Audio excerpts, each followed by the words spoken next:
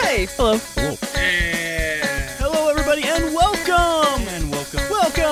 Welcome to another episode of the Last Ones In podcast. I'm Dryer Slade, joined today by E. Hello. And Robbie. Hey.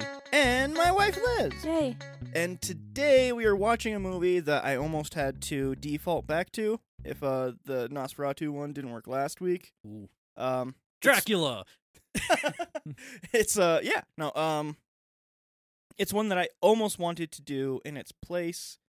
I was struggling of like, should I do like the new thing that I really want to show people, or should I do like the thing that I should do? I want the thing I should do, and thankfully that worked out, and everybody didn't just hate it. So yeah, the movie that we are doing today is Dear Evan Hansen. Ooh. Oh, yeah. So I'm excited to see how you guys end up feeling about it. I know how I feel about it. I have mostly an idea of how Liz feels about it, I think. Yeah, I feel things. Good.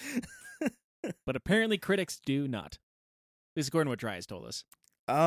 No, critics didn't love this movie. A lot of audiences didn't love this movie either. Well, actually, that's not entirely true. Audiences, in fact, did like it for the most part. YouTube critics really hated it. I mean, Dang. YouTube critics don't like anything. Man, so. a lot of white males didn't like it then? Yeah. Turns out. Yeah, we'll talk about that a lot during this probably. But yeah, before we get to talking about this film, I'm just going to ask Robbie. Yo. How's things doing? How they going? So this week has been weird. Like, you know, in those weeks wherever everything feels like it's dragging on and like everything's taking forever and like feels like things should be going by faster, and then you look at the calendar and like, oh, it's Friday. I had that exact same feeling this week when it was Wednesday. I thought it was Friday for like 2 hours of my day, and I got real sad. Yeah, because I think it actually was on yesterday that I had that feeling of just like, man, like I haven't done anything this week, and then I looked back and it's like, oh yeah, like because I couldn't find the screws to my old TV stand, I actually bought a new TV stand when I got paid, and then put that together, and I actually had I had two machines fail on me for different reasons. Oh, good. Yeah, I got to see what it looks like whenever a high-pressure coolant line basically blows up in a machine. Does it look like a high-pressure coolant line blowing up in a machine? Yeah. I don't even... It looks like a lot like... You know, oil? like those horror movies wherever like an Evil Dead, and you're just like trying to close a door, and there's a bunch of blood spraying on the other side of it. It's like that, but with cutting oil. Ooh. So you're just in the break room, like trying to make sure that the oil doesn't go on all the donuts that they brought that day. And the vending machine started laughing at you and spraying Skittles at you. Pretty much, yeah. And then I had Evil Dead about what? It's fucking it's wild. fucking weird. And then eventually I got too stressed out and I cut my hand off. It was a whole thing. Yeah, no, I get Evil it. Dead about? Yeah, we're gonna have to watch that, I guess. Yeah. No, like, so they had me working the gun drill, and I was like showing another guy how to run the Tsugami lathe, so that way he can make like the profiles and everything, because he normally works on the Haas, which like works on the tips of them and everything. But he asked me like how to reset a counter on there, because it's one of those machines that like just automatically pumps out parts, and it stops once every 10 parts, so you can measure it and make sure that's still doing what it's supposed to be doing. And he's asking me like how to reset the counter and how to check all of that. And so like, not thinking about it, I just hit the start button on the gun drill, and I was showing him what to do and everything, and he looks behind me, and I hear him go, "Oh shit!" And I turn around and look, and she's oil spraying everywhere. That's not great. Yeah. And so I had to go and hit the e-stop on that, and then had to clean up a bunch of cutting oil off the floor, because those things have a 200-gallon tank. How do you clean up oil? Soap. Carefully. Yeah, and with soap. Just a bottle of Dawn. So yeah, those soaps are very notorious for being able to clean oil. Yeah, those ducks are clean. Yeah. All one that they cleaned. Just for the picture on the bottle. Yeah. Conspiracy theory. All oil spills are from Dawn, so they can sell more soap. I'm sure there's somebody who's like, yeah, that makes sense. There's just like a sniper in a building ready to shoot a boat that's like crossing. But yeah, that's literally what it was. Is like I had to use like soap, and like we have these things called pig mats, which basically just help like absorb oil off the ground and stuff like that. Sure. They're not meant to clean up a spill quite that big, but A few dozen of them that'll do the trick, I assume. a few dozen of them is like all we had, and we used all of them trying to clean it up, and then I had to mop the rest of it up. Sweet. Yeah, there's that, and so we technically have 2 gun drills, and they just got the other one up and running because like that one had an electrical problem, and they actually had to like special order parts from England in order to actually get it up Did and they running tell again. you about that prior to the explosion? Of the other one? The one that has electrical problem, yes. Oh yeah, that one they got up. They basically told me at the beginning of the week, like, "Oh yeah, that one's up and running again, so you can go ahead and run both of them at the same time." And then the one that we Little were did they running, know. the one that we were running blew up. And then this one, I got to see what happens whenever a drill tip breaks on those, because they're like very long drills that are thin, but they just have like all these different center rests that are holding it.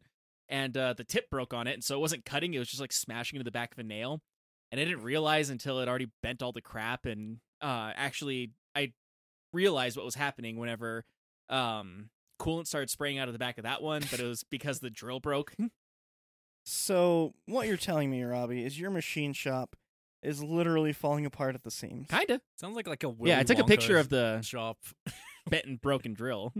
Robbie's showing me a picture right now, and that looks like a coat hanger. I don't think it's supposed to look like that. No, it's actually. not. Okay, then.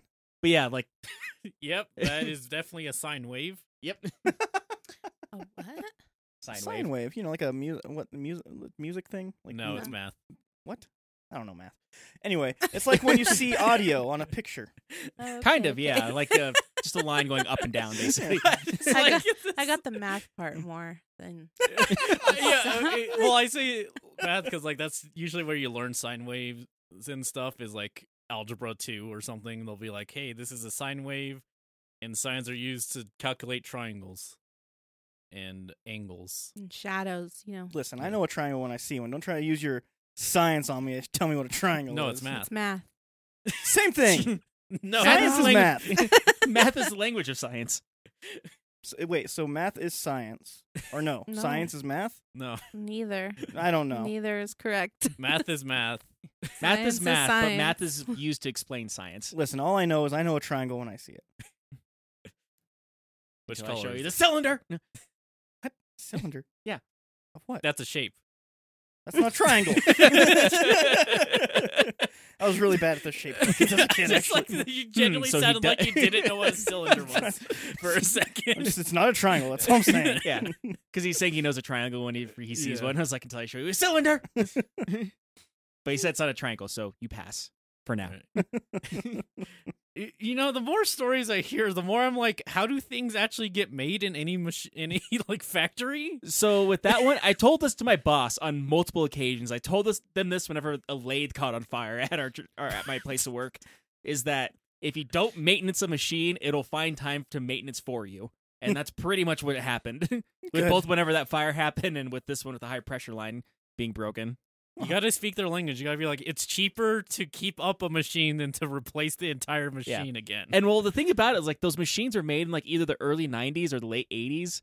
So like they don't make parts for it anymore. There's like a specialty shop in England that can make parts for it, and that's about it. Good old England. Yep, Yeah. So next week, Robbie's going to England to get a part specifically, and it's gonna be a wacky hijinks all around. It's going to be Indiana Jones. Yeah. It's going to be me having to fight Nazis to bring back a $6 part to America. What is That's- Indiana Jones about? Nazis, actually. Cool. Well, it sounds like your work's on fire. Again, yeah. Literally. Cool. How's things going? Hi, been doing. Yeah, I waved and Liz waved back at me. Thank you, Liz. I've been doing stuff. I finally got off my ass and made the intro animation to D&E Doodles, the channel I run with D, Yeah. who's on this podcast every now and then. I finally got off my ass. I took 3 hours out of my life to do it. In my defense, they recently added tools to the drawing program I use that makes it like insanely easier to do this stuff. Because like now I can be like, all right, here's where you should start, and here's where I need you to end, and just do the rest for me. And it Oh. can now, which is really useful. Yeah, that's way better. Yeah, because In fact, if I could have used that for press start, the animated music video I did for D, it probably would have taken probably 3 less months. Oh, Yeah. that's Because a I large had to difference. I had to like hand animate a lot of that stuff, and I had to be like, if it was too like choppy, I had to go in and add more frames and figure out how to do that. And it's just so much nicer now. It means the other animation thing I'm gonna do that I have planned for this year is going to also probably take significantly less time. But I also got back to work on my game, and I'm having fun with that. Good, good. It can now rain in the game, which is pretty neat. Did it not rain before? I didn't know. What? Does the rain make it slippery? No, the rain kills you. Oh. Your character's made of candy. Oh, right, yeah. No, that makes sense. Yeah, no, you're right. You know, I thought it would be a fun thing because I bet players are gonna forget that fact too. It's And like they'll be acid rain. Yeah, they'll be like, "Why is it? Why am I? Why does slowly rain taking hurt?" damage?" I like that. That's fun. Yeah. Cool. But yeah, so I've just been doing that stuff, and glad to be back on my game because I need to finish it. Nice. Liz, how have you been? Tired. Yeah. I've been tired all week. Yeah. I'm tired right now. I see it on your face. Because work was awful. Good old corporate America was awful. And then I started a second job. You did. And it's fun, actually, but it's just very tiring. Is it less corporate America? Oh, it's 100% not corporate America. Good. It's a delivery driver for alcohol. Oh, Yeah. So she deals with corporate America all day and then goes to help people deal with corporate America all day. Exactly. I'm the problem, and then I help people solve the problem. Solve the problem. That's the Just most for the corporate day. America thing I ever heard. You Oh. creating the problem. you're Well, creating a problem and then solving creating a it. solution with it. Well, it wasn't my choice to work for corporate America. And then I've just been sleepy and tired and Yeah. and As someone who's a stuff. cog for corporate America, I agree with you. yeah, but it's chill. It's fun times. It's different. I'm off my ass. I don't like sitting all day at my corporate America job, I so do hate that. I really do. But, such is life. You should just like Yeah. install a treadmill into this room so you can just be running. No joke. I just saw a video on that actually of like somebody who has ADHD installed a little like foot treadmill and like a standing desk for their thing. So like they get up in the morning, they go to their treadmill, and it's like a slow walk. It's not like they're running all day. It's Yeah. like a slow walk. But like it's enough to keep their brain going enough so where they can just concentrate on work.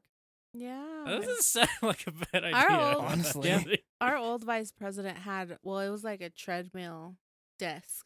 So all he would do was walk all day Yeah. and just be up. But I don't know. That sounds nice until like I think about it a little bit more. Just the chafing. Day 3 on that, you just be like, I just need a real desk. I don't know. I can sit and stand on mine. You can. It's true. I can literally just sit and stand though. We just So, need like a little baby treadmill. yeah. Yeah. Or a ball. A ball. Or like Bicycle. one of those things you bounce on. A yoga That's a ball. ball. Yeah, a ball. Yeah, yoga ball. Well, you judged the ball when Well, I I'm said just- ball. I'm still questioning the ball. I just think it's weird to have a ball. Why? There's been documented places that are like, yeah, let's just put some yoga balls around Why? to Just keep like people moving. ADHD thing. That too. You do I with mean, kids, talking too. about ADHD, when you said a ball, I was thinking like a bouncy ball, and I was thinking that would be destructive in this room. Just like bouncing it all over. Yeah, you're just bouncing it, I'm bounce- or bouncing a bouncy ball around a place with a lot of sensitive electronics. surprised your eye doesn't. He I would. would if there weren't electronics. I love bouncy balls. I have a work bouncy ball. It's ridiculous. It's for work purposes. His boss gave it to him. It's for work purposes. It's work Mhm. purposes, so that way whenever customers come up and start complaining to him, he can throw it at them. Well, no one did complain that I was using it once. Did you hit him with it? No, I walked away and I was like, stupid bitch. Nice. Well, speaking of your work ball, how was your week? Oh, great. My company came to a conclusion on the whole strike thing. Every employee gets a work ball. Yeah. But they also have to work 70-hour work weeks now, so Yeah. pretty fair trade. No, it's actually a pretty great contract, all things considered, I would say. It's basically the best deal that people have said they've seen in a very long time. So that's good. Yeah, corporate America. How about that, guys? Yeah. Yeah, we're all pawns. Anyway, all right, let's talk about this movie, huh? Okay. Dear Evan Hansen, Yeah. originally a stage play. Adapted to 4x3 TVs. No, it was actually filmed on very expensive cameras. It was filmed in 8K, mastered in 4K. So they shot it on red. So, yeah, in 20 years we can watch it in the normal. Well, the thing is also though, it bombed in theaters, and then because of that, they didn't expect it to do well on home release sales, so they just canceled the 4K. Nice. So, So you'll have to be a pleb in Blu-ray. like in 20 years, when people are like, this was a thing, let's remaster it," then it'll be a thing, hopefully. And then I can finally watch it and see all the things that you shouldn't be able to see. Yeah, you'll see every individual zit on Mr. Evan Hansen themselves.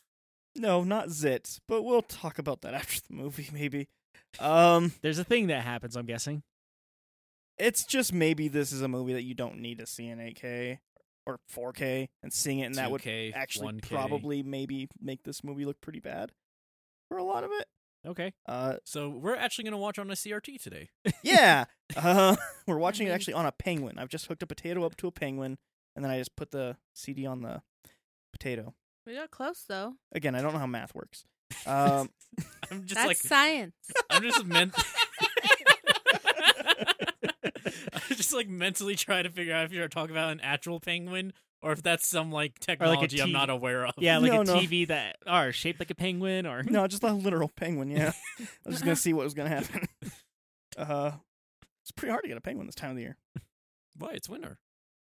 Yeah, here. With no snow. Yeah, so I have some basic info on Dear Evan Hansen here that I should probably say. Came out in 2021. It is 2 hours and 17 minutes long. I will give a warning here, because it is also in the rating. This movie deals with suicide extremely heavily. That is like the thing that this movie is about. PG-13 for thematic material involving suicide, brief, strong language, and some suggestive references. So there's going to be a lot of talk about suicide in the story, and probably just discussions about the subject matter in general for this. So if that's something you don't feel like you can handle, totally understand if you skip this one. I won't be hurt by that. If not, that's fine too. Yeah. Dear Evan Hansen, how much me and Liz have seen it. Liz knew quite a bit about it before I did, even. Which tends to be the case with most musical things. I like Broadway. Yeah. Let's start with Robbie. How much do you really know about Dear Evan Hansen? I mostly know what they've shown in the previews for it, because I remember whenever they were, doing previews and everything of when this movie came out in theaters, and I did want to watch it. I just happened to work very odd hours and can't go to the movie theater very often. Very difficult to get to a movie theater. Yeah. Well, you just got to hit those 2:30 a.m. shows. God, I fucking wish they had that. That'd be cool, actually. Also, that's when you're working. I don't know why that would No, I get off at 2:30. Oh, there we go. Just in time for the previews to be done. Yeah, I can walk in covered in cutting oil and being like, "Oh boy, a movie!" Actually, I have an issue with theaters right now. Like they have the whole hey, come 20 minutes early or they're 20 minutes later or whatever, and that's when the previews will be done. But it takes 45 minutes to get to the movie now. It's ridiculous. It's true. awful. I hate it. Took 5 last time I went to a theater. Where were you? Vegas? No. No, Here. he means it's 45 minutes of previews now. Oh. And then trailers, and then all the whole thing, the commercials beforehand. Yeah, just show up 20 minutes late. I don't want to. It feels bad. I mean, I did it once accidentally, and we were still in time for the previews. It was awful. Anyway, continue, Robbie. I do know that this movie, I feel like I'm going to be ruining something about it, but I do know that it has to deal. If you think it's going to spoil something, then don't spoil it. Well, I know it has to deal with a high school student dealing with the suicide of another high school student, Okay. Yeah, and dealing with the aftermath of it. yeah, that's the story. Okay. That's just the basic outline of it, yeah. Without spoiling too much about it, but Yeah. I think it's the repercussions of what happens afterwards. Okay. E, do you know anything about it? I've seen the trailers. I feel like the trailers told me a lot more than I needed to know about it. Yeah, I think honestly the story in this isn't the most important part. The story is fairly basic, but it's the characters and the Yeah. conversations that really matter in this one. Yeah, sure. So the trailers are like, "Hey, this guy's like has to write letters," and then the other guy's like, "Oh man, I'm taking your letter," and then that guy, We got it. and that guy commits suicide, and the letter's the last thing they found on them. So everyone thought they like really knew Evan Hansen a lot, even though Evan Hansen wrote a letter to himself. Okay. And I feel like it spoiled way more than I needed again. Um, And then it's just my brain thing, but like mentally, the song they used in all the trailers, which I think was "Dear Evan Hansen," that mixes with "Dear Future Husband" in my head, and I can't separate those two songs now. So I will say there's not a song called Dear Evan Hansen. oh, So Yeah, whatever they had in the trailer. if I had to then, guess what the name of that song was that they used in the trailer, it probably is called "You Will Be Found." that's it. there Okay. we go. You will be found. That Yeah. song is mixed in my head. Then Okay. Yeah, well, that song's mixed in with "Dear Husband." yeah, I "Dear don't even Future know what Husband." Dear Future Husband is. It's It's the person who made all about that bass. yeah, Megan All Trainor. about that? What? That's weird. Yeah, Megan Trainor wrote a song called "Dear Future Husband," which apparently was to the kid from Spy Kids because that's who she's married to. Oh, Which weird. kid? Didn't know that part. I knew she got married and had a kid, but The Yeah. redhead, I assume. Little redheaded fuzzy head guy. Yeah, the one with like kind of Curly the curly hair. Yeah. I don't think anyone She's- had red hair, No, it was No? kind of like an auburn. like a brown.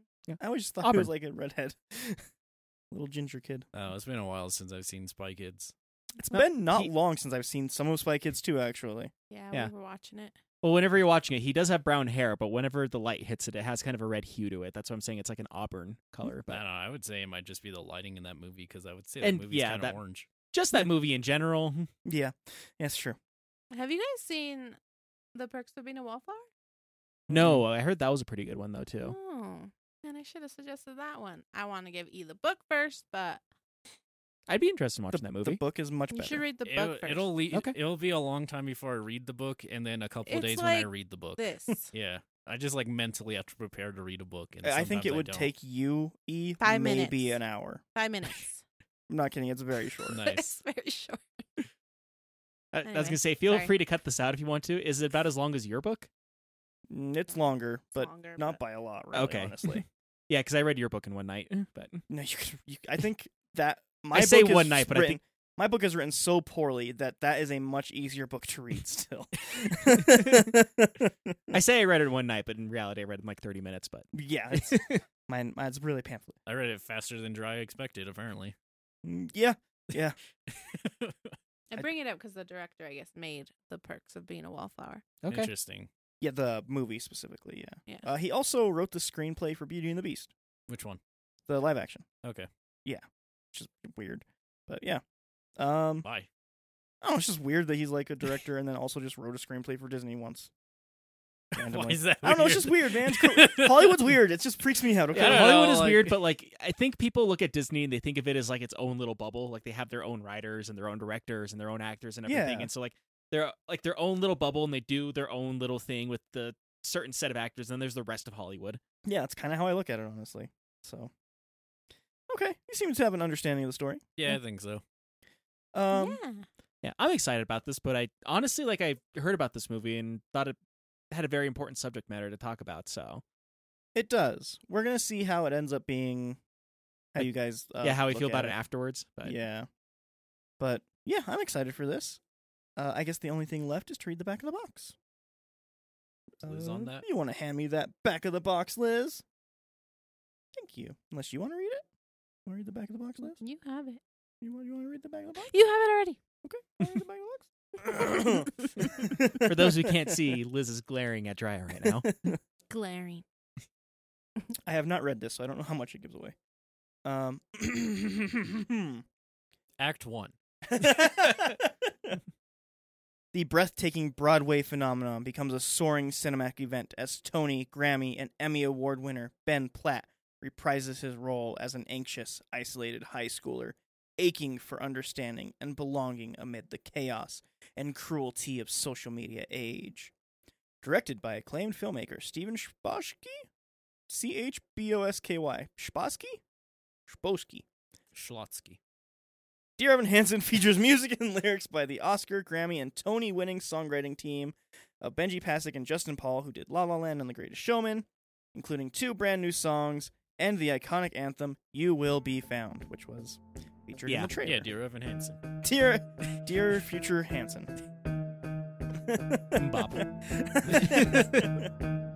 Yeah. So I say, let's get into this. Let's go watch it. Okay. All right, we'll be right back.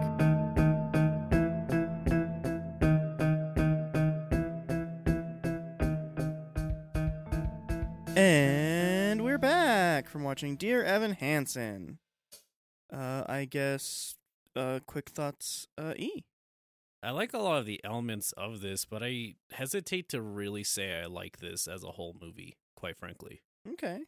Some of that just might be personal kind of experiences and stuff, which since this is a movie that deals with very heavy topics, obviously it is going to be intrinsically intertwined with personal bias. So that could be a lot of it, I think. Cinematography wise and stuff, it's pretty fun and like a nice musical. None of the songs really grabbed me on this one personally. Okay. But like many musicals, maybe I just need to sit down and hear it a couple times. Okay. But not spoiler wise, that's kind of what I would say. Like, there are a lot of elements I like, but certain things, most likely from personal biases, held it back to me. Okay. Interesting. Robbie. I liked it. All right. It's one thing that I've said in past podcasts of like most musicals, they're very bombastic and very out there. But that this one felt very down to earth, and like a lot of the messages I was trying to say, it didn't always like hit the nail on the head per se. But all in all, I think like it felt like they had their what's the word I'm looking for? Their heart was in the right place, like a lot of what they were doing with this, and I feel like it had a very important message they were trying to say, and in a lot of ways they did very well with it too. All in all, I think it's a very well done movie. Okay. Liz? I like it. I never saw the musical, so I don't really know like the differences between them. I've listened to the original Broadway. I don't even know how many times. At least twice. At least. But for movies that, come from Broadway over to movies, they all feel very Broadway, and I think that this one doesn't. It feels more like a movie. Some of the songs feel weird, but because it is Broadway, but I still like it. Okay. Yeah. I have also never seen the Broadway show. I liked this a lot. I was a little baby basically the whole time when we were in theaters watching it. It really hit hard for me. He's like, Basically, yeah, pretty much. And I will say, well, I was gonna say that I didn't want to say for like spoiler reasons either, but like a lot of it felt very personal to me too, of like just the feeling of the movie too with Yeah. it. But I feel when we get more into spoilery territory, we can talk more about that. Yeah. I like this a lot. I like a lot of the songs in this, actually. There's 3 that I listen to fairly often, actually. That are just really good songs in Is general. one Dear Evan Hansen? That's not the name of the song. But actually, I don't listen to that one because I don't like the little things that they have in between of like saying how many views that the video is getting. Yeah, that kind of threw me out for that one It's too. super corny, so I really don't like that part. But yeah, I like it up until that part. If there's anything that I actually have to complain about, it's probably that scene in particular. Yeah. No, Through the Window, which is the very first song, open the movie with that. What is it called? Words Fail. Just kills me every single time I hear it. It's just oof, right to the heart. And the other one is the love song between the two Oh, peoples. that was definitely my least favorite song. Well, that's- Of course, that was going to be yours. Everybody saw that coming. I thought you were just gonna walk out of the room when that song came on. I was very attentively looking at a lamp during that song. But yeah, those are the three that I listen to quite a bit. Actually, I like them a lot. I like this movie a lot. I think it's quite good. Actually, there are definitely some problems that I have with it, and that's kind of some stuff I'm going to be asking you guys, because like stuff that like even since seeing it in theaters, I don't think I've solidified my opinions on some of it still. And I ask Liz about a bunch of the stuff all the time too. She said, "Stop asking me so many questions." That's exactly what I say. Write them down on a comment card and submit them to the box downstairs. That box is very full, I've noticed. Yeah, there's a lot of comment cards. Yeah. Someone should check those. No, like even like I think it was literally even last week I asked her like what she thought about like what one of these characters is like, and it's a question I'm going to be asking you guys here too, because I am curious about how you guys view it, because I think I don't know if I'm in the minority or not in thinking about how this character is in the movie. One thing that I do know reading up is that the tone between the Broadway play and this are very different. There are a lot more fun numbers and a lot more numbers kind of going into the parents, actually, very specifically. There's a lot more story based around all the parents and how they're feeling about everything and their shortcomings and misgivings and things like that. And I assume the Broadway play is probably about an hour longer. I don't know, actually. I would assume it's quite a bit longer, though, because there's a lot of songs they actually cut out of the movie. So this is one of those rare cases to where like the Broadway play was so long that they had to cut out quite a bit to make it movie length. I think they cut out 4 or 5 songs from the Broadway play, but they also made 2 new songs for the movie. Okay. Are the new songs the reprises? No. Okay. Is one the "We Got So Many Hits on YouTube, Look at Us" song? No, that's the song for the Broadway. Oh. That's what they used to advertise it. No, the 2 are anonymous ones and the one at the end with the guitar and the playing. Oh. I don't want to say what it is because spoilers, but yeah, those are the 2 that they made for the movie. Which seems weird because I think as much as like I don't listen to anonymous ones or anything like that, in the movie it does hit really close to home and it is kind of very emotional actually. Yeah, I was gonna say I actually really did like the anonymous ones. Yeah, and one thing that I've been reading up on the character that sings that in this, everybody seems to agree, even people who hate the movie and love the play or hate both, seem to agree that like they're very happy that she got a song and they went more into her character, because they really don't in the play, I guess. They go into other characters more. So that's actually kind of interesting. Yeah, I like this movie a lot. I think it's very good. I might be in the minority on that one. I said for I the liked most it. part. No, like in general, not just in this room. At least Dry from being in the minority about an opinion of a very popular Mito. Whoa. I know, it's crazy. Yeah, a lot of the internet and the most vocal parts of the internet, I should say, are extremely negative on this movie. And to be honest, whenever you said YouTube commentators not really liking this movie, the first thing I thought was, oh, big surprise, because that's kind of what YouTube commentators do, is they hate on things more often than not.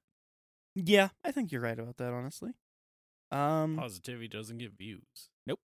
Very rarely, unless it's a documentary. That's like an hour and 59 minutes long. I don't know why hour. I just Because 2 hours is too long. Too long for something. But yeah, I don't think I want to go in like chronological order when talking about this movie. I think I want to talk more about like the essence of the movie and the things that kind of. And honestly, that's I think what I like about the movie is kind of the essence of it, and like just little moments is what makes this movie for me. Yeah. Ben Platt plays Evan Hansen. He plays all of the movie. He plays Evan Hansen in this, and he played it in the Broadway play for a long time. I think it was like 6 years or something like that. I think I remember hearing about that. It was like 6 or 10 years that he actually played it in Broadway before they made it a movie. Yeah, and then he eventually stepped down and somebody else took over, and because he's getting older. Yeah, so that's one of the things that I think I kind of agree with in some ways about people's criticism on this one. Is that he's too old to play this role. He looks too old to play this role. Yeah, I guess that's one thing you're talking about, how this was shot in 8K, And even in the 1080p version that we watched, you can still see he had 5 o'clock shadow in a lot of the shots. And he was wearing a prosthetic on his upper lip to make him look younger as well. Like chubbier face, like more baby face. So is that why his bottom lip looks 10 times bigger than his top lip? His top lip is actually much larger. And it's like rounded off. Yeah, well, that's what I'm saying, though. Like a Like, in squirrel. comparison, like, it looked like he had a fat bottom lip and almost no top lip. Yeah. Well, yeah. Yeah, that's the reason why he's wearing a Okay. prosthetic, to make him look younger. I'm not gonna lie. You can cut this. I don't know if you want to keep it. He just looked like Rocky to me. That's not true. I They don't know don't why. look Like he looks like anything Rocky to like- me. No. I mean, since we're cutting this out, I'll say I never this. said I was cutting anything out. Oh, we're cutting this out. Since we're cutting all of this out. We're cutting all this out until we hear it on the or hear it whenever you listen back to it. Yeah, you're gonna be shocked when you say a bunch of personal stuff right No, now. I was gonna say my mom was convinced for the longest time that the guy who played Will in Will and Grace was Rocky's real dad, because she said those two looked. Yeah, she said that those two looked like exactly like each other. I super disagree with that. Has she never seen Rocky's dad? No, she never has. Well, that's Rocky's dad looks exactly like Rocky. I don't know. But- If Rocky listens to this episode, feel free to give me a call and tell me I'm wrong. Also, Ben Platt's white, Rocky's white.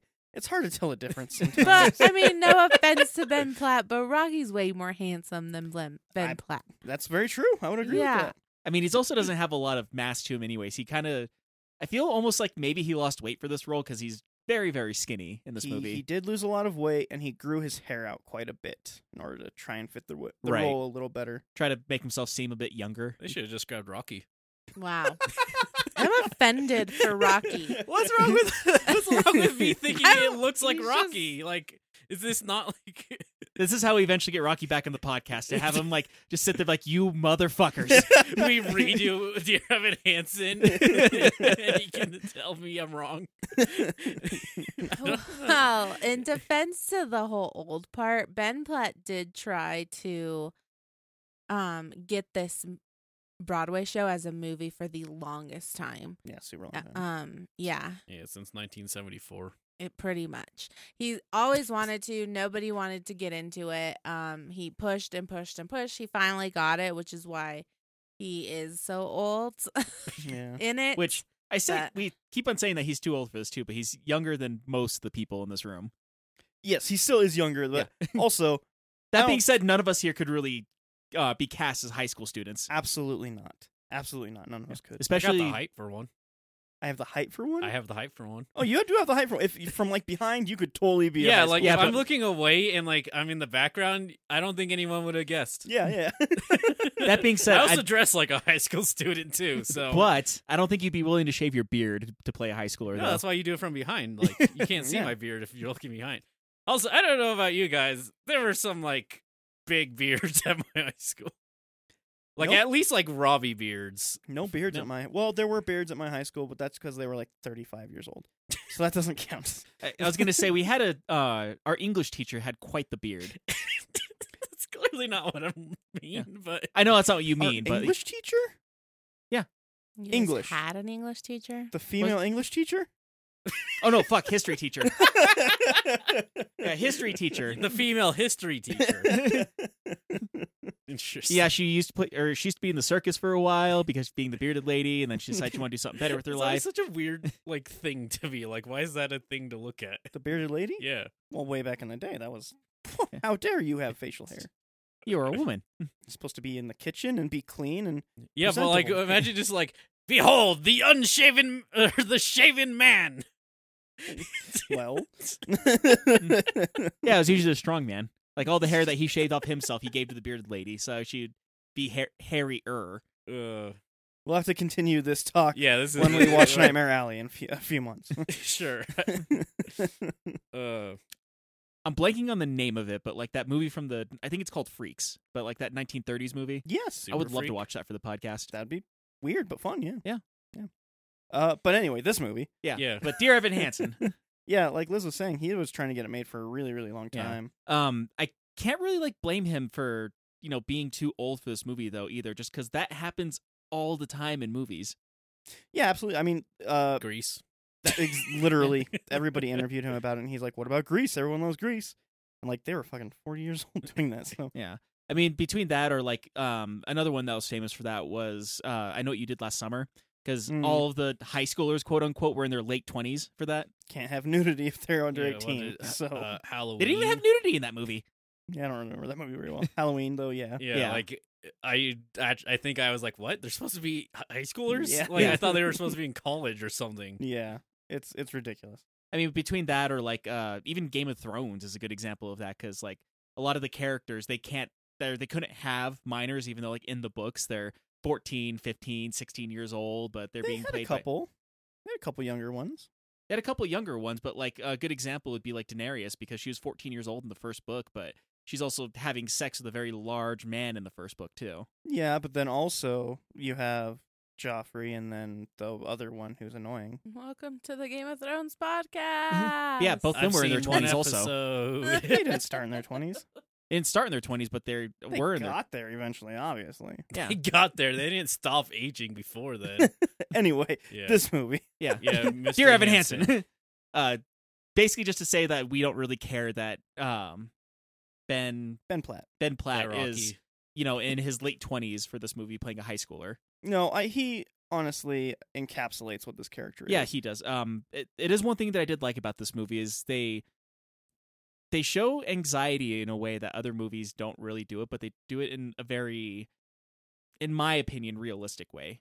Gonna say, I think when a lot of people write anxiety, it's from people who don't have anxiety. Yeah. Gonna say. Yeah, you're absolutely right. But yeah, I think this handles that pretty well, honestly. The other thing I was going to say with the whole Ben Platt trying to get it made for so long, eventually he got his father and another partner to produce it, which led to a lot of people complaining about nepotism and stuff like that. But like, Ben Platt was always going to play this role. COVID almost stopped that from happening, because literally he was like, if there's another outbreak of COVID, I will be too old at that point to play this. It's going to be impossible to cover that up. I can't do it after that. So he was actually like, I'm very happy and thankful and lucky that we were able to do it when we could, because one more year and I would have been fucked. Yeah.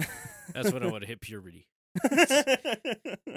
But yeah, no, honestly, he encapsulates this role perfectly well. Like, I never questioned that it was ever Evan Hansen on the screen. For me personally, anyway. Yeah, it didn't feel like you were watching someone betraying him. It felt like you were watching Evan Hansen. Yeah, I thought that was really good, honestly. Music, E. Hi. By the way, chances for spoilers from here on out. We explained what the basic plot of the movie was beforehand, because that is Trailer honest. sucked. Trailer suck. Yeah, that's honestly the basic plot of the movie. It is the plot. I'll do another spoiler tag when it gets like the big reveal at the very end. But like basic spoilers for anything past before the last 20 minutes. Nothing that you can't learn from watching a trailer. Yeah. E, you said there's some of the music and stuff you didn't really like. Oh, well, for the music, it was mostly I didn't like the love song, Big Surprise, and I just didn't remember a lot of it, really. Okay, interesting. So, like, I guess here's a question. Did it feel like out of place to you, or? I mean, it's a thing with most musicals I watch where it, like, has this weird thing where it's, like, half in-universe, half out of universe. That's always, like, a minor bug to me in musicals. Like, we watched Steven Universe, the musical, a couple weeks ago, and I like Steven Universe a lot because literally it's all in universe. Like, they even are like, they're not even singing with us at a point in the musical. Yeah. But like, it just like, it wasn't, none of it was really an issue or anything. It just didn't stick with me, really. Okay, just not like the type of music that you'd remember. I wouldn't even say that. I think it just didn't. Again, like, if I went another pass through, maybe I'd remember some of it better. But like, okay, just fair enough. Just is what it is. One thing that I like that I was not sure about this when me and Liz first saw it in theaters, was whether or not things were recorded like on set or not. And after reading about some of it today, I learned that 100% everything was recorded like on set, on in camera with audio and mics there for every part. Yeah. Because they wanted to ensure that Ben Platt's vocals were going to match how he was looking and be as authentic as possible. Because again, this is something that Liz pointed out to me when we were. His voice cracks a lot. Well, that's very purposeful. Yeah. But that like it is extremely hard to sing passionately and be facially emotive at the same time. Yeah. Which is something that I don't think I really thought about that much before Liz brought it up. And then like thinking about it and like watching other like Broadway things and other like musical things in between from when we first saw this to like now, I'm like, oh yeah, people just kind of their voices are emoting and their faces kind of doing nothing. So it's actually really impressive that Ben Platt's able to really pull off both. Yeah. No, I do agree with that because I guess a very famous example of that would probably be another musical where they did something similar, Les Miserables. Or Les Mis, yeah. Because there was that famous scene where Anne Hathaway was singing, but she was like actively crying while singing, and her voice is cracking a lot because of it. But they wanted like that raw, emotional scene of it. But it's when you're crying, it kind of messes with your voice A lot. because you have your tears coming down, tear ducts absorbing it into your nose, and then going back into your throat, and it's kind of messing things up for trying to blurt out words, let alone singing them. Right. But yeah, it is rather hard to at least sing well while conveying a lot of those emotions on screen. Listen, I can't sing well without crying. You add crying into the mix, I'm done. Yeah. You're just getting gurgles and goggles. Yeah. So past the basic plot of the movie, you get into a lot of the relationships, and the thing that on the live show after me and Liz saw in theaters that I complained about is that the entire movie is based on the misunderstanding. Yeah. I would say it's past misunderstanding and just straight into just straight up lying. Yes. Yeah. And from what I got of that is it's kind of goes into like, Evan Hansen basically wanting to bring comfort to a grieving family and feeling like he has to lie in order to do that. I think I would agree with that if it only related to the family, but I think the moment he started pulling everyone else into the mix is when it goes past just trying to comfort people. Yeah, I think I lean more towards your side, E. Which is the question that I think I'll ask now that I asked Liz a week ago. Do I How need to do go you- grab it out of the comment box? Yeah, could you go do that? I was very detailed. I don't remember all that. No, Evan Hansen, how do you view him as a character? In general, like, sympathetic or what? Like, how do you view him? I feel like it starts out sympathetic, but it kind of turns into more of a thing, especially towards the middle of the film, wherever, he's kind of, I want to say almost like receiving rewards for lying, like midway through the movie. In a way, he is. Yeah. Yeah. It does kind of go back towards sympathetic towards the end of the movie. But, I don't know, I guess it's kind of a mixed bag, but it kind of shows him growing as a person throughout the movie, too. Kind of. I mean, yes, it does, but that's one of those problems I think I have with the ending of the movie. The ending of the movie is my biggest problem with the movie altogether. Which, again, we'll get to that in a little bit. What about you, E? He's one of those characters where, like, you understand why they're doing what they're doing, but at the entire time, they're constantly doing the wrong thing. Yeah. I guess to put it in perspective, quite frankly, throughout a lot of his dialogue in the main 2 acts of this movie, I did just actively cringe from just like secondhand embarrassment, basically. Yeah, there's a lot of that in this. So like it's one of those where like it pains me like to see someone actively making all these terrible steps, and I know like fundamentally why they're doing it and that they're a broken person, but at the same time it's like hard to watch a train wreck. Yeah. I could see that. And I don't know, like I don't know if I really think I would say he's sympathetic.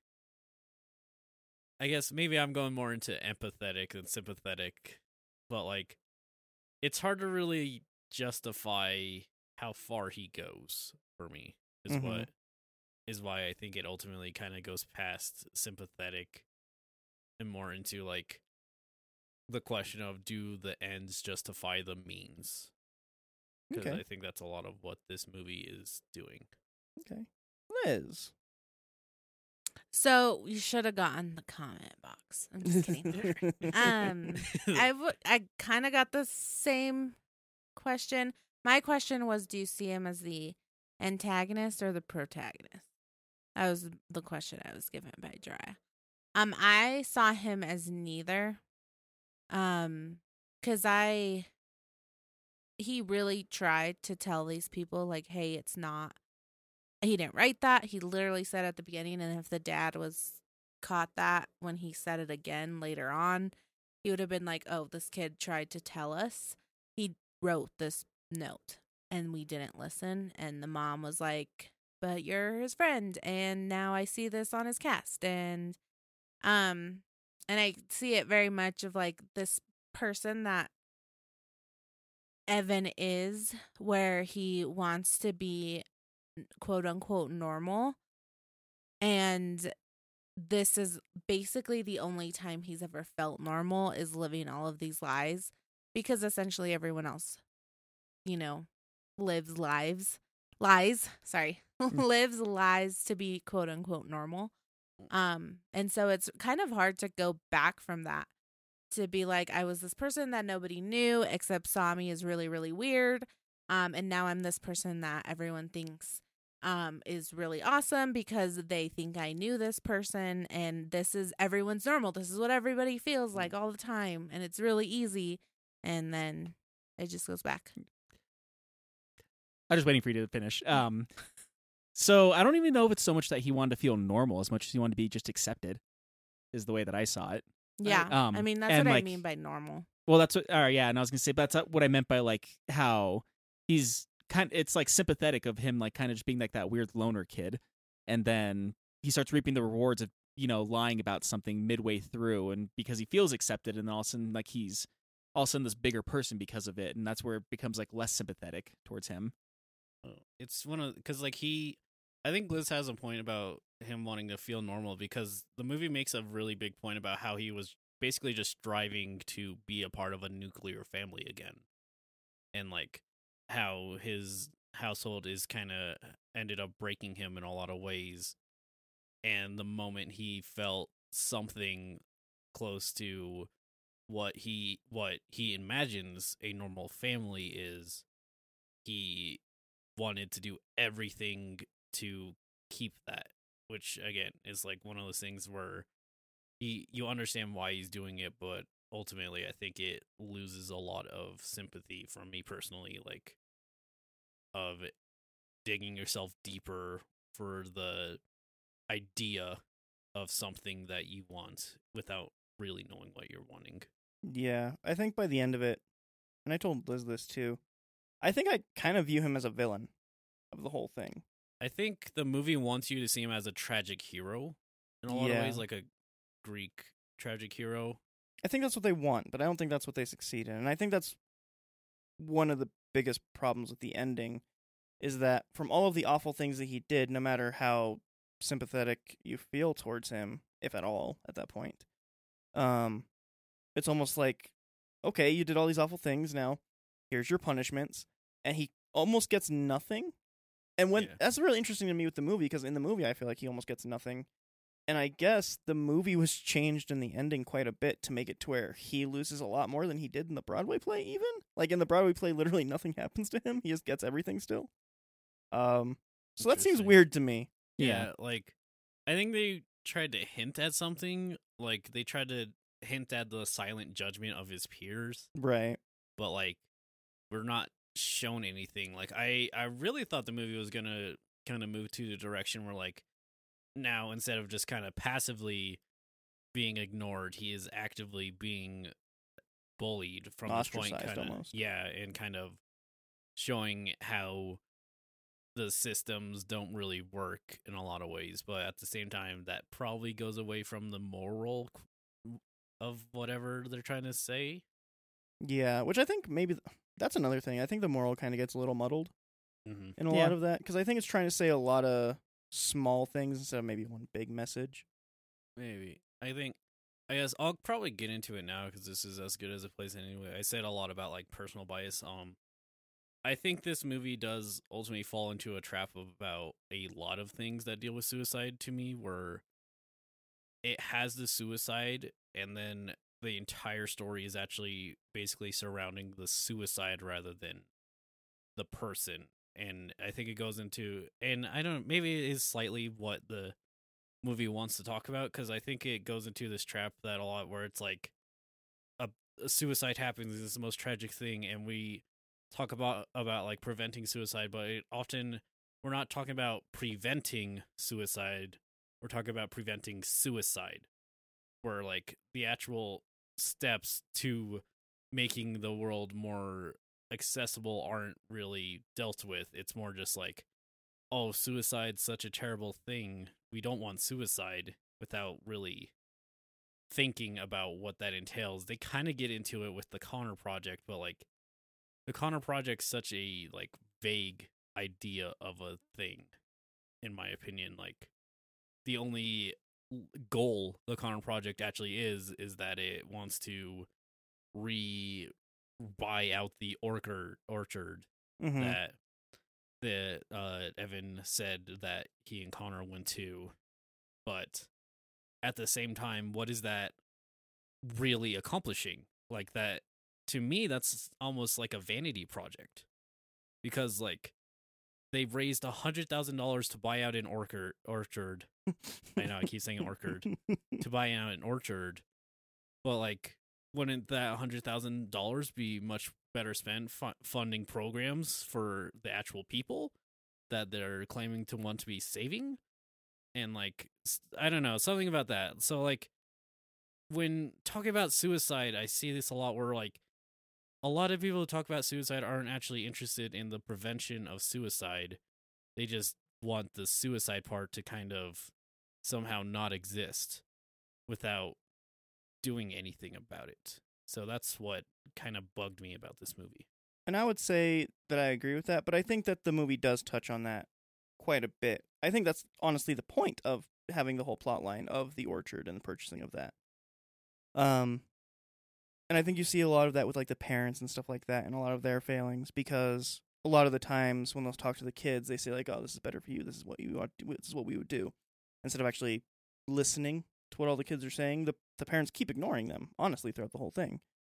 And so I think that that's one of those things to where I think it's more of a commentary on how the world is, rather than saying like, here's what you should do. I think it's more of saying like, this is what people do.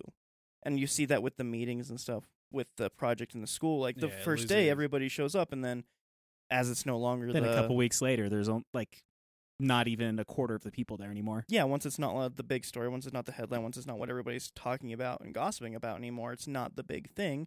And so it falls by the wayside, and the people that really, really care about it keep going, obviously, but it's not the hot topic anymore, so people fall off of it. Yeah.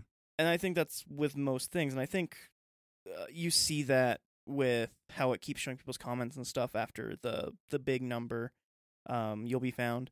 How there's all these comments about like, hey, I can't believe I didn't know you, Connor, and like blah blah blah blah. Yeah. And you see like at the very beginning people taking pictures like next to his locker and saying, "Oh my God, you're such a great person. I can't believe I didn't get to know you." Like the fakeness of people. Yeah, I definitely think the movie is touching on that, and I think that's a very like important thing to point out for sure. I definitely saw that a lot, where once a person dies, suddenly everyone was their friend the whole time. Mm-hmm. And I've heard a lot of stories about like people who actively were probably a reason why a person committed suicide are trying to act like they were always there for that person. Yeah. And just kind of the fakeness of it all, as you were saying. But at the same time, I feel like the movie was trying to like, it's the first step to point something like that out. But what's it ultimately doing then? Is it just saying, look, here's how society does it? But what ultimately should become of that then? Like, what should people be taken away with it? Because I think a story like this, especially with how seriously it does try to take itself, what's the step then? Like, if it's pointing that out but not actually actively doing anything differently, isn't is it still just in the same bubble as everything else? Like, being self-aware doesn't mean you're not still doing the thing. I think I have to disagree with both of you. Okay. On the part where Evan like doesn't really lose everything or he loses everything. I think he gains a lot in the end.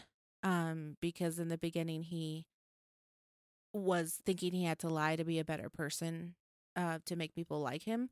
And at the end, nobody likes him, but that's when he's the most comfortable with himself because he's not lying to anybody. So I think he gains a lot from the whole experience. I do agree that like sometimes, with tragic events, people do make it into this hot topic thing. And then it either dies or it keeps going. But I also think that things like this and the money that's going towards it helps out a lot of people. At the end of the movie, you hear it helps out the family a lot, right? The mom was the only one that could see, as all moms do, can only see the good in their kids, and no one else was seeing the good in that in Connor except for her. She was the only one that was remembering the good things that he did. And it helps the family, but I think that it also helps, especially like in memoriam things like that, because we had a couple of those in high school as well that we built. And like, it doesn't help everyone because not everyone goes, but the people that go, it helps them. And maybe that's the way that they, that's the only way that it gets to help them or, solidify their feelings in a way. It just, it's just how you use it, because some things, there's resources everywhere, but not everyone uses it. I don't know how many times I've offered my, my company's whole support thing. No one's taken it. It's 100% free. It really just matters, like, who wants to take it. It just, it just is. And sometimes things get saturated too, right? So, I don't know. I think valid points all around because I agree. I think I just see it from a different perspective. Yeah, that's really fair. Yeah. Like, that's why I kind of was talking about personal bias. I guess another similar thing, at the original introduction of like the student class body president character, there was a moment where like she was handing out wristbands and talking about the memoriam, and I kind of scoffed at that because quite frankly, it reminded me of my own student body president who had told me at one point that if he knew someone was going to commit suicide, that he would just help them through that, like actually doing the suicide. So like, there just kind of was a point in me that like saw that character, and luckily that isn't the character, but like again, personal bias is the idea of like not actively wanting to prevent suicide, but just prevents suicide. But here's the thing, though. I think I understand where that person is coming from. And I think I felt that same way as you for a very long time. For a lot of things that happened when I was younger. But I think it's a lot of conversations that I've ended up having with Liz about a lot of this kind of stuff is that I think that there are some cases where people want to die and they should be allowed to. I'm not saying that's everybody. I'm not saying everybody needs to go out and be like, oh, hey, here's the tool to your destruction or anything like that. But I think there's cases, and I don't know what the situation was where you had this conversation with this person, so I'm not going to pretend to know that. But I think there are cases to where people are in horrible, horrible agony, and there's nothing that can help them. And if physical pain or mental pain or a mixture of the two, and I think there's some cases where those people literally don't have another out. Yeah, I don't think it's it's not like a black and white situation, obviously, and like there are definitely like I definitely believe in medical assisted suicide in a lot of cases like that, but knowing this person and we were just talking about high school students in general, I don't know if I can really give him, like, I don't think there's really much subtlety to his statements, Okay. honestly. And there's a lot of personal bias to my stuff. Like, I think about a lot of life in general. Like, is there, like, what is this how more people think? Like, are there situations where if someone needs help, that's the solution they're given? Like, go through with it. So, I don't know. Again, personal bias hits a lot. Yeah, I think there is a lot of personal bias when it comes to just the topic of suicide and the kind of experiences you've had around it. Because I'm definitely, I see where you're coming from about like the negativity of like the orchard in this case in the movie, like a large thing to have like a memorial that's permanently there for people. But I don't think that hurts anybody either. Like I think you're right that for everybody that's not a solution. It's obviously never going to be a solution.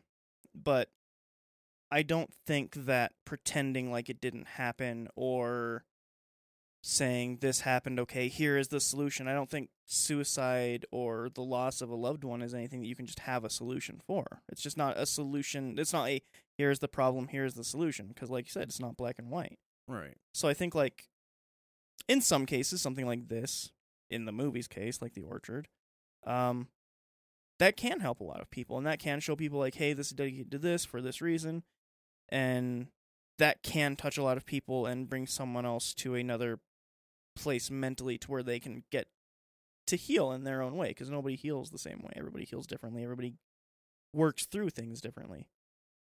I think in a lot of those cases I understand what you mean, because they can come off as very false. They can ring as incredibly untrue. As it's like, oh hey, no, we super care about this thing. Here's a statue, and then never bring it up again. But like, who's it for? Like, because it's not going to be for everybody. Every one of these things isn't going to No. be for everybody. Is the thing, you know? And like, I understand from the storytelling perspective, this is obviously for the grieving family. Right. I guess, again, personal bias, just like seeing it presented as this, like, especially after the number with the student body president, presented as like, I want to make everyone be able to be free to share their thoughts and stuff. They went into that a bit with the website, but it felt like the goal was very disconnected from their actual objectives in a lot of ways. It depends on what you think their objectives are. Because I don't think that the movie really goes into like, here's an objective, but it's more of like, literally, very quite literally, it's sometimes knowing that you are not alone on something can mean the world. And I think as for what that character put out there, and for what ended up being the website and whatnot, I think that is the objective. It's just know you are not alone. So I think in that particular case in the story, I think that they accomplish it for the most part, really. Even though it is by awful means, of course, just because of the subject material. But yeah, like, again, personal bias. I don't think every action when it comes to anything like this has to be a solution or a step towards a solution. Because I don't think that this is one of those situations that there is just a solution. Like, you can't just, here's the thing that's going to fix this hole in you, because everybody's hole is different. So there's never going to be that one stopgap or that one thing that's going to, the magical key or whatnot, you know? Personally, is how I feel about it anyway. I mean, I think that's kind of the thing about this movie, too, is there's going to be, because everybody's going to have their own personal biases, everyone's going to have their own story for it, everyone's going to have their own different experiences dealing with, you know, mental health and suicide and how that affects them personally. Everyone's going to look at it differently, too, which is why that might be one of the reasons why there's so many differing opinions of this movie. Because, you know, you can look at a character and say, like, oh, I knew that person, or that person was me, or that person was my mom, that person was this guy that bullied me in high school, so on and so forth. Because there are valid points all around with, like, everybody's made valid points of, like, stuff that's happened in their personal lives, and I've seen a little bit of all of it, too. Like, I guess without naming names, me and Dry did have a friend in high school that he said he was suicidal, but never really like went through with anything like that. He kind of did it in like a weird attention-y way, because that's a way that he knew how to get like attention from people too, or like people who were just quiet about the whole thing whenever about like their own struggles because they didn't know how to bring it out to other people because they had anxiety about the whole thing, or people who it seemed like they didn't care until something actually happened, and then all of a sudden they just care out of nowhere. And this movie kind of tries to hit it on all ends, but there's so many different personal stories of the subject matter that it's hard to hit all of it. Right. And I think when it comes to something like suicide, which is incredibly painful for everybody involved, Yeah. I think when a movie like this has that kind of story, what ends up happening is people want it to be A, B, and C of everything, of like, say, here's every step of what this means. And I don't think that that's this movie. I don't know if that's what this movie's going for. I think this movie is really bringing up a conversation. Yeah. And that, I think, can rub people the wrong way as well, because it is something that is bringing up a conversation and bringing something more to the forefront of people's minds. And people who are kind of more deep into these kind of thoughts or these thought processes, I think, get very angry about that, because it's like, okay, well, yeah, everybody knows about this. How can you not do this, this, and this? But I think there's still a ton of people in the world that just are completely oblivious to any kind of mental illness in any kind of way whatsoever. I know plenty of people who are just like, when it comes to anxiety or depression, of like, hey, why are you sad? Like, be happy, this, and this. And like, they just don't get that that's not how depression works. Or like, Yeah. anxiety, like, everybody's anxious, like how everyone deals with like being nervous all the time. Like that's not what anxiety is. Like, Yeah. they just don't understand what it is to have this thing. And I think that that's what this movie is like, this is what people deal with. Yeah. And not like, this is what people deal with, and this and this and this and this. Like, it's not a detailed, laid out list. It's a conversation starter, I think. No, I can agree with that. I was going to say, I think we also kind of grew up in a place wherever it was one of those like, oh, you're feeling sad, suck it up. Yeah, for sure. Absolutely. That was kind of the motto of the family. Yeah. But yeah, I don't know, there's... And now you're all broken. Yay! But no, like, I see a little bit of all of those things that you were saying, too. Like, I guess a good example, with, like, the Connor project they had where they were trying to get this orchard up and how it seemed more important to some people than others. Even that very first day, whenever there was a lot of people there, I don't know if any of you noticed, there was one person sleeping in the back. I didn't see that. Yeah. That's pretty good. Yeah, it was the redheaded football player. Mm. Yeah, he was sleeping in the back during that time, but he was part of it because it was like the thing. Everyone was talking about it, and so he wanted to be part of the thing. Yeah. And so that is very much a thing, but there are people who care about it, maybe even a little bit too much, like the president. Or yeah, the school president, because if you ask me, the Connor project was more a symbolic victory than anything else. But that symbolic victory meant a lot to her, so much so that she felt like she had to push through and had to make it work. Yeah. On it, because it's one of those like, oh, well, if it's a symbolic victory, but if we don't get this done, then maybe Connor didn't really care or didn't really matter. And if he didn't really matter, maybe I don't really matter. Do any of us really matter? Kind of thing. And so it was a symbolic victory, but it was still super important to her. I honestly think you're absolutely right. I think you nailed it on that front. Yeah. Sure.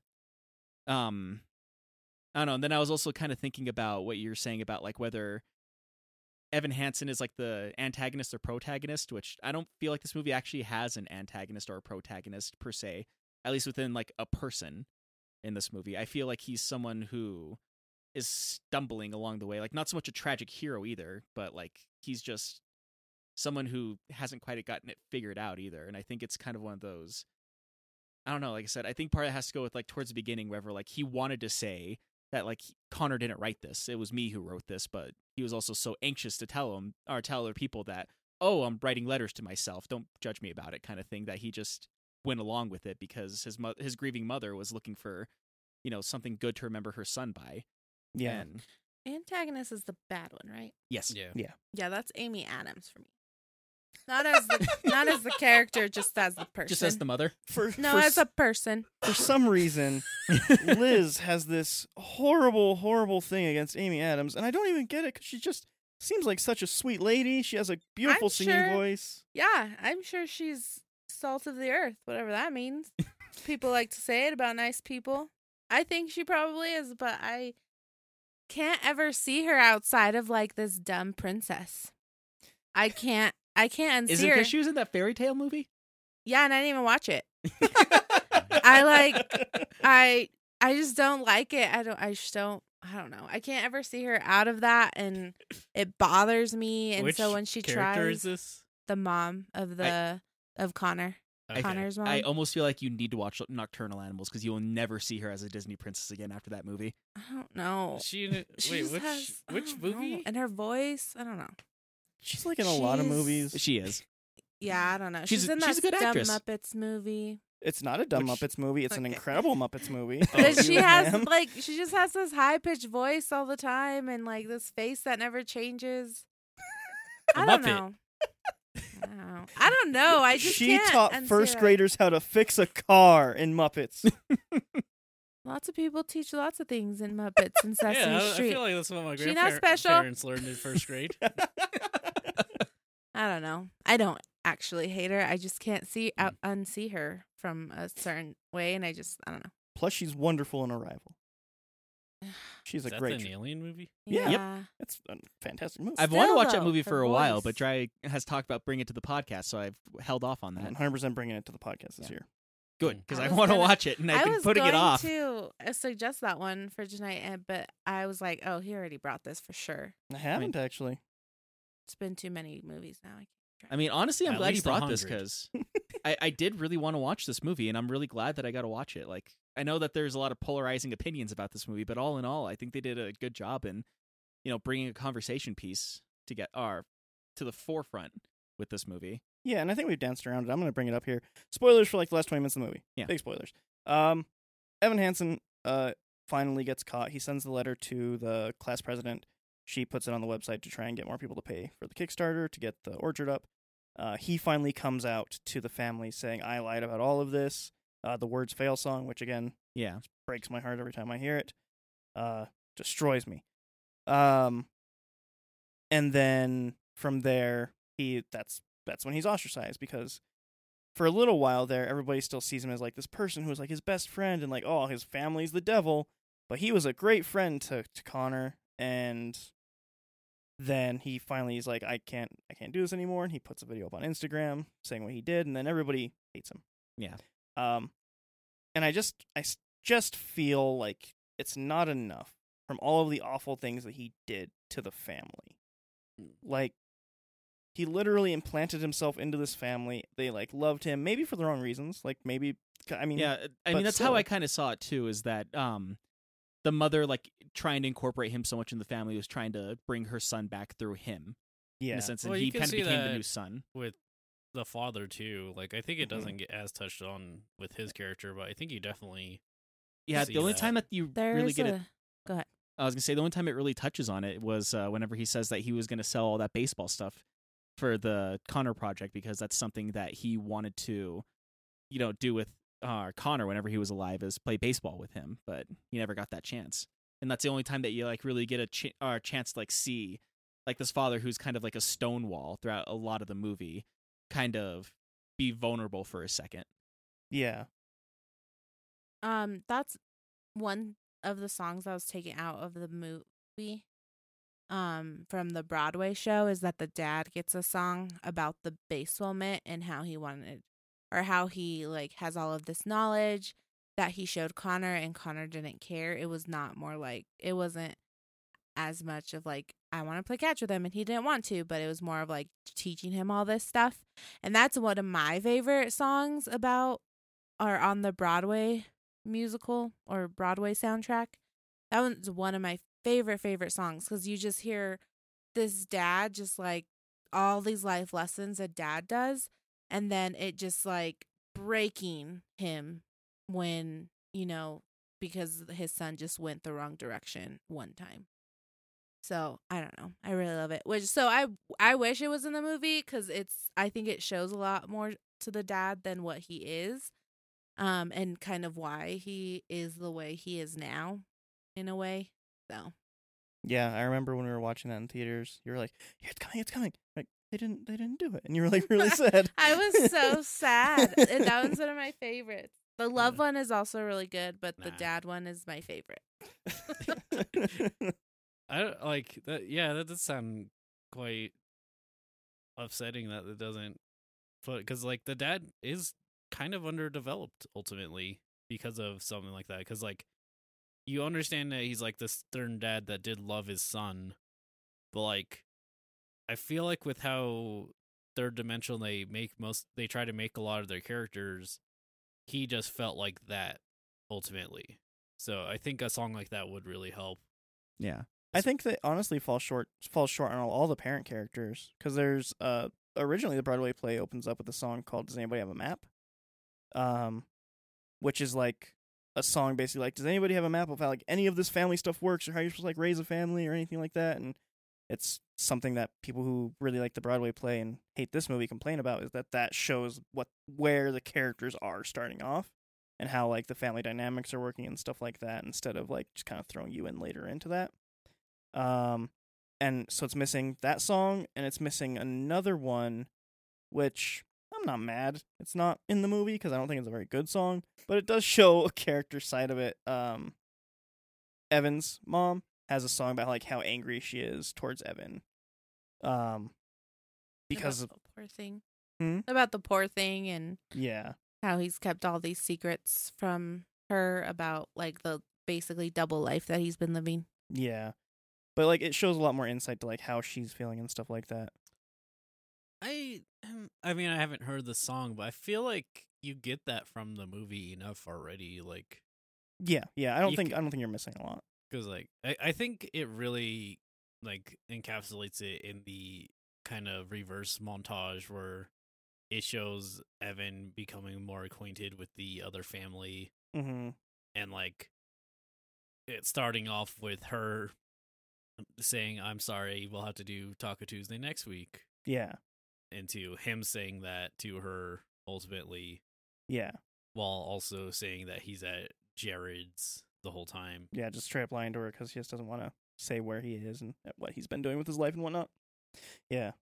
But I don't know, I think that's one of the details it does do very well, the like frustration kind of dealing with your parent. Yeah, I think it still touches on that. From what I understand, the Broadway show touches on that a lot more, of like, again, like the incompetent parents, and that it's maybe not incompetent, but maybe the more self-centered parents who are blinded by what they think it should be instead of what it is. The Broadway play seems to focus on that a lot more, and the missteps they take, and that it's not just like a falling victim to suicide isn't one person's thing. Like it's a whole system. It doesn't just happen. The Broadway play seems to touch on that a lot more. We were gonna go see it until the world ended, so that was cool. Yeah, remember when I had this whole lineup of Broadway shows I wanted Yeah. to see were coming up? Yeah. Me too. You saw one after all this time. 2 years later. Yeah. Sure. It's pretty good. Lion King is pretty good.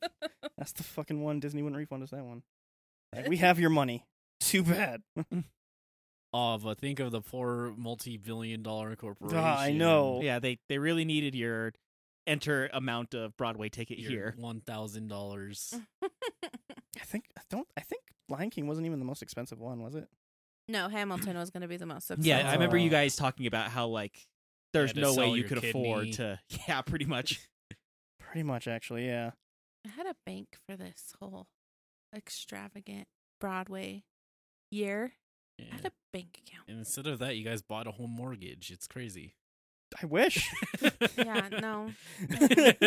The world just sort of You- ended. The So world sort of ended, so you weren't able to go to Broadway. We had this whole standing desk attachment now, though. Oh, that's from my company. Mhm. Oh, they gave it to you? Yeah, That's more money you saved then. I guess. She just had to give them her soul. I had Yeah. to buy my own desk. It's a nice desk, though. It is a nice desk. Thanks. My husband got it for me. um, And in return, he got a coffee table. yeah. Well, not really in return, but I got a coffee table. Yeah, Yeah. I was very excited about that. I wanted that for a long time. Yeah. So like, with the whole thing, how I said Evan Hansen is the villain. I think it just I end up feeling that way because I really, really don't like Evan Hansen by the end of this. And I don't know if the movie wants you to like him or not at the end of it is another thing, but I really don't. I think in a lot of ways it's for a very similar reason of Whiplash. I think it's a similar reason for that where like it's building up you to one way Yeah. and just the ending feels like it was going against everything it told you for the entire movie. It's almost like you got whiplash from the ending. Yeah. Wait, is that what that movie meant? No, that was the song that they played once and not the other song they played 4 times. Was it more clever than we thought?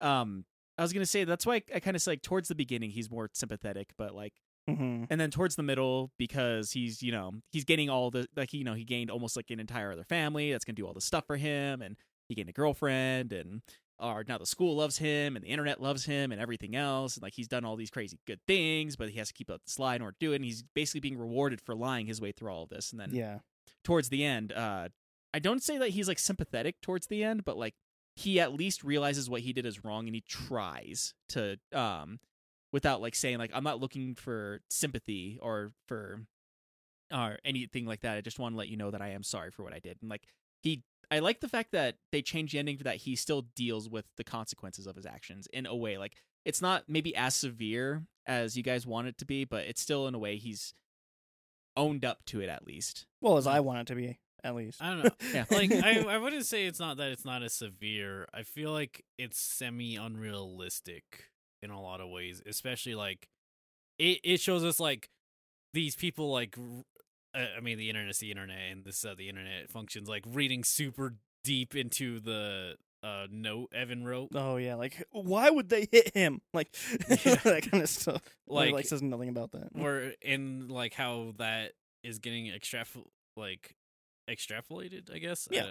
And then immediately like, oh yeah, people just kind of ignore him. Whereas like I feel like there's a missing link there, and maybe that's a different movie ultimately. So yeah.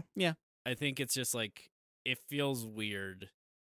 I mean, in a lot of ways that it just kind of ends on like a C note, I guess.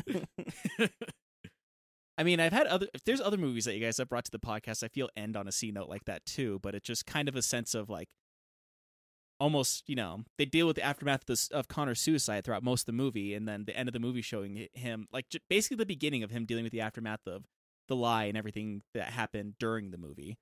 And so, like, it doesn't show you, like, maybe he did actually get, like, yelled out by the internet and he just kind of ignored it, but that's also kind of the internet, is that, they'll villainize someone for a minute, and then that person will come back 6 months later and everybody forgot about it.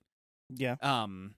I guess a good example of something like that maybe would be like maybe C.K. Lewis for doing like the weird sexual things that he was doing, which none of it was okay. But I don't think anybody forgot about it. No, people. How often do you hear people talk about that though? Well, you don't hear people talk about Louis C.K. at all anymore. Exactly. Thing. And he was the guy. He was the comedian when all that happened. He was literally #1 comedian in the world. Had a hit show that he was getting awards for and had fucking incredible ratings, Louis, on FX. Yeah. He was about to go on a huge fucking arena tour. Which he still did. He just did it months later. He didn't do arena. It wasn't arena. He did nightclubs. He did the same thing, but he did it in nightclubs because he couldn't sell arenas. Because nobody's gonna buy arenas to the guy who jerked off in front of some ladies. But nevertheless, like, people don't talk about that, but are either that or like, I guess, this YouTuber did that, or this celebrity did this, or kind of thing. Like, they'll talk about it for a couple months and then people just forget about it. And then I guess it's also, you can also argue that's the same thing with Evan Hansen, because he was kind of at the top of his world towards the beginning of the movie, and now no one really knows who he is anymore. He just that guy. I don't know if he was at the top of his world at the beginning of it, more of in the middle, but yeah, I see what you're saying. Well, no, I'm saying in the middle of the movie, he's like at the top of his own world. Like, everything was going great for him. And now, towards the end of the movie, he's at this like, oh, like, I guess I'll probably go to college. I just got to get a job for a year and try to pay, or, so I can have some money to pay off the loan that's it's going to end up making and everything. And like, was kind of moving on and just being a person at the end of it, which honestly, even towards the beginning of the movie, he was like a ball of anxiety throughout the beginning of it. And I think in a weird way, like it kind of shows that he grew, but he had to fall before growing again. Yeah. Yeah, and I think it is important to show that you can grow, but also I just really don't like Evan Hansen at the end of it. I mean, that's fair. I'm not saying that you have Yeah. he's even likable. I think it just kind of shows that he's growing, Yeah. though, like after a bad situation. But Yeah. I don't know. I think maybe I'm a bit more sympathetic because I kind of see some of myself in Evan Hansen too, with the way that I grew up. Yeah. Because I feel like I was a big ball of anxiety, and I also grew up in a single parent household with a mom that was working all the time to try to take care of two teenagers. So Yeah. Drew, I was gonna be real pissed if you didn't relate to this movie because of that. I mean, well, even with that, I guess another thing too, because I kind of Connor's family, I related to them just a little bit too, mostly Zoe, just because I was the younger of two kids, and my sister she was the one who was like, she wasn't a bad person. She's a very good person. Gangsta. Kind of, yeah. She got kicked out of like multiple schools for fighting and stuff like that. She was always acting out after our parents got divorced and everything, and I kind of just got quiet because of it, because I didn't want to be that person that was acting out like she was either. So Yeah. I kind of see a little bit of myself in both Zoe and in Evan for this movie too. And so I think part of the reason why I am as sympathetic as I am instead of empathetic is because I kind of see myself in some of these characters. Yeah. That's fair. It's completely fair. But I think we should go into final thoughts here. Oh, I need to bring something up. Okay. They said with the $100,000 they raised for the Connor project, Mm-hmm. it stated that was done through 900. Like 9,000 people, or 900, which is absurd because that'd be like $10,000 per person, and you could see how slowly the thing was ticking in the middle of the movie. It just seemed kind of funny. Like, okay, yeah, they jumped. Someone donated $24,000 right at the end. They don't do math either. No. Science, Liz. It's science. Oh, my bad. I mean, There are a lot of trees. I just did the math. 100,000 divided by 986. That's what I read. Was Yeah, how many something people? like that. It's $101.41 per person, or 42 cents per person. Wait, what? Let me look at your math. He is now doing the science. He's typing some stuff on Robbie's phone. Nevertheless, 100, especially for like a Kickstarter, $100 per Yeah. person. That's still a lot. Yeah. $100 per person is a lot. I will say that there are people who do donate to stuff like that. I think one of the more infamous ones that I've read online is weirdly enough, like whenever I go on Reddit, I read green text, which come from 4chan. But somebody wrote a thing about how they would volunteer at the suicide hotline, and I guess there was a guy who every single month he would donate. I think it was like $17.86. And the reason why is because that was the monthly allowance that he gave his son who committed suicide, and he just writes a note every single month saying, "Our daddy still loves you." Mm. Okay, so final thoughts. Too dark. Too dark.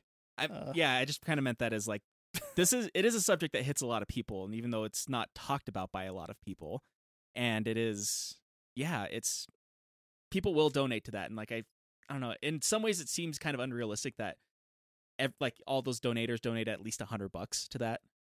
Like, but It just like it feel like it was weird. I It will was like give a you that. really small number for something like that. Yeah. That also being said, in the last 2 days, like while the internet was hating on everything that was going on, they somehow got $27,000. Yeah. Actually, yeah. In those sorry. last 2 days. Sorry for doing this again. That is something I want to bring up because I think it's like an interesting thing that kind of gets skipped over in the movie is like the kind of mirroring of the president who like used the note without Evan's consent to try to gain like sympathy. Yeah. And I think it is interesting, like, how much she was trying to help doing a terrible thing in a breach of trust, kind of like the mirroring of Evan's story. Yeah. And I do think that's really interesting in how, like, unlike Evan, though, she recognized her fault immediately and tried to remedy it without being able to, unfortunately. Yeah. Yeah, that kind of goes under the once a stone is tossed, you can't bring it back. Yeah, kind well, of. it's the thing they say about the internet. The internet, once it's on the internet, it's always there. Yeah.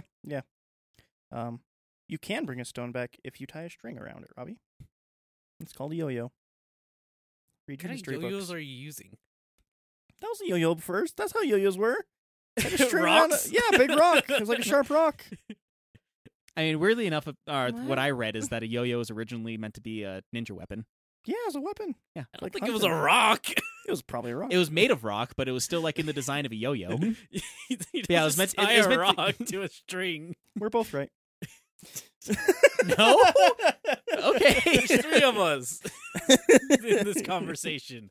Liz is electing to not be in the conversation of is a rock yo-yo. Yeah. Getting some real judgy eyes from over there, Liz.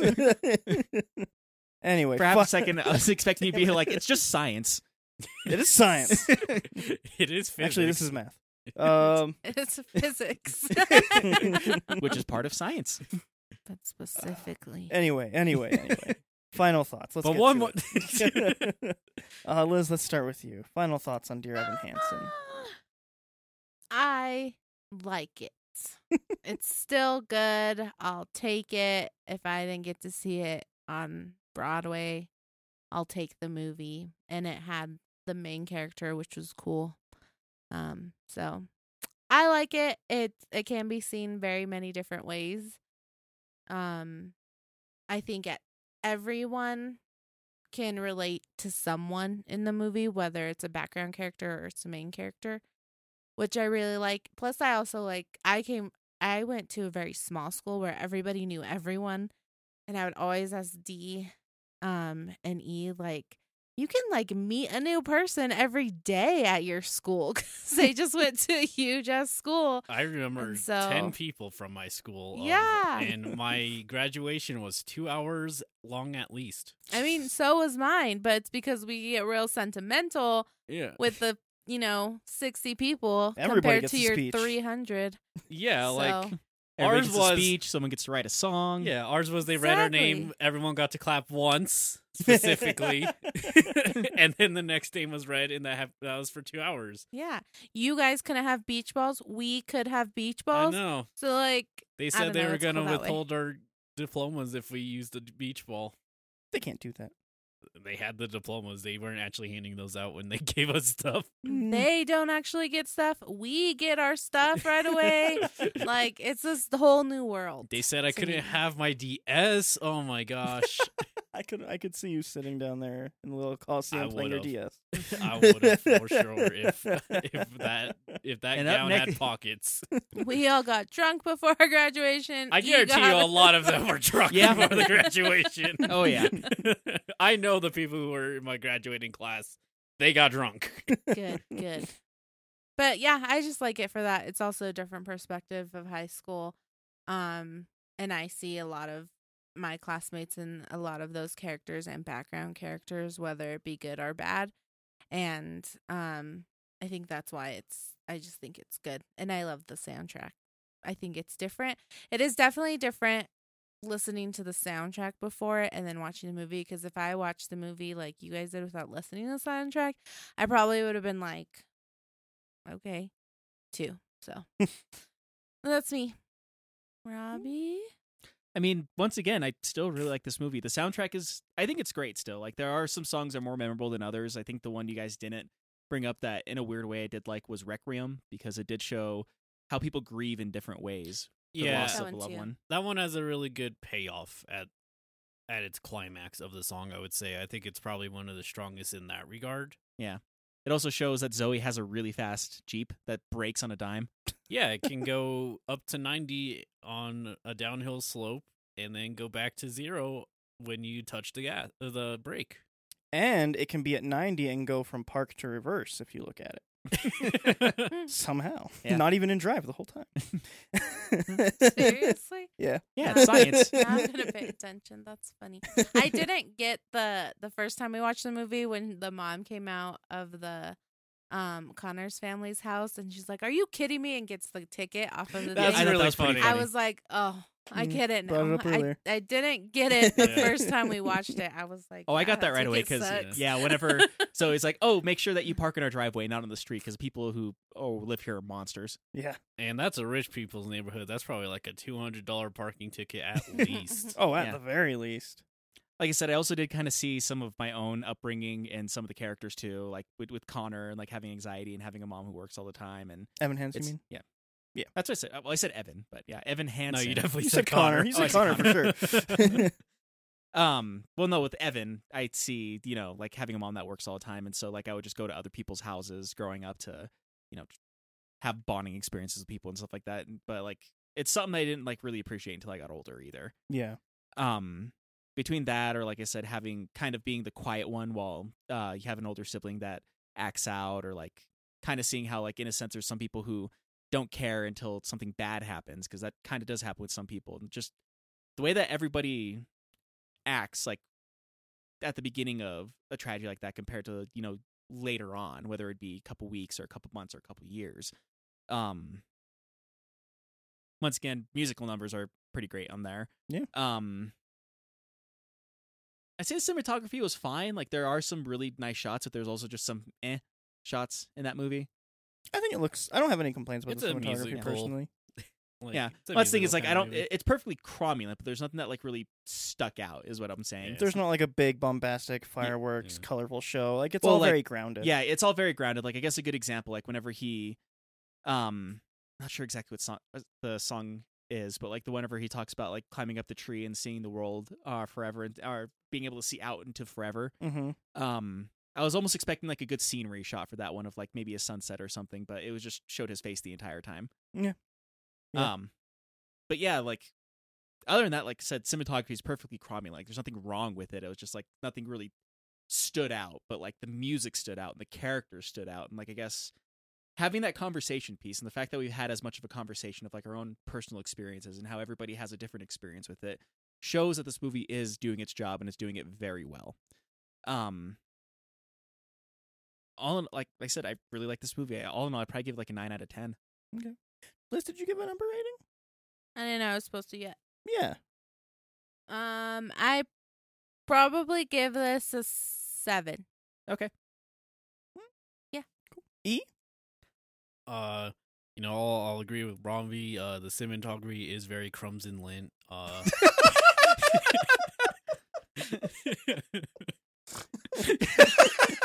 I killed Ryan with that one. Yeah. Apparently. He was not expecting that. That's why it's a good thing that we didn't watch it in 8K, because you'd be able to see all of the crumbs and lint.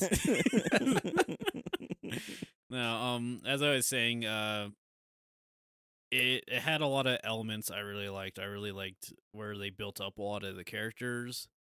At the same time, there are a lot of bigger set pieces to the story that held it back for me. A lot of the framing of the Connor project, as well as I feel like a bit of a messy ending. I mean, it's not uncommon for me to watch a musical and forget some of the songs. No, it's not uncommon. In fact, it's insane if I even remember 2 songs sometimes. But like if I go back and listen to them, I bet I could pinpoint one. The romance song is a romance song. It's a very good song. It's very gross and quite good. should be removed. They should have removed that one from the soundtrack. Very quite important frankly. song, actually. They should remove that one and put it in the dad's song. In the same exact place. Same exact place, same actors. And she's like, Liz looks conflicted right now. she just sits on the bed. Can I tell you something? I taught my son how to play the catch. I don't know how to. Come on, son, let's go play the catch.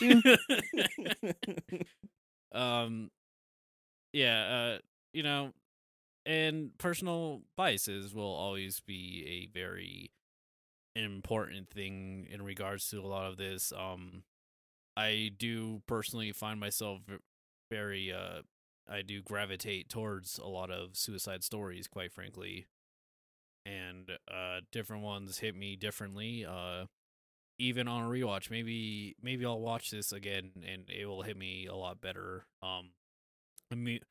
Another movie I watched dealing with Suicide, A Silent Voice, I thought was very good on the first 2 times watching it, but the third time I watched that one actually really hit me, and I think it, a lot of this stuff really depends where you are in life. So Yeah.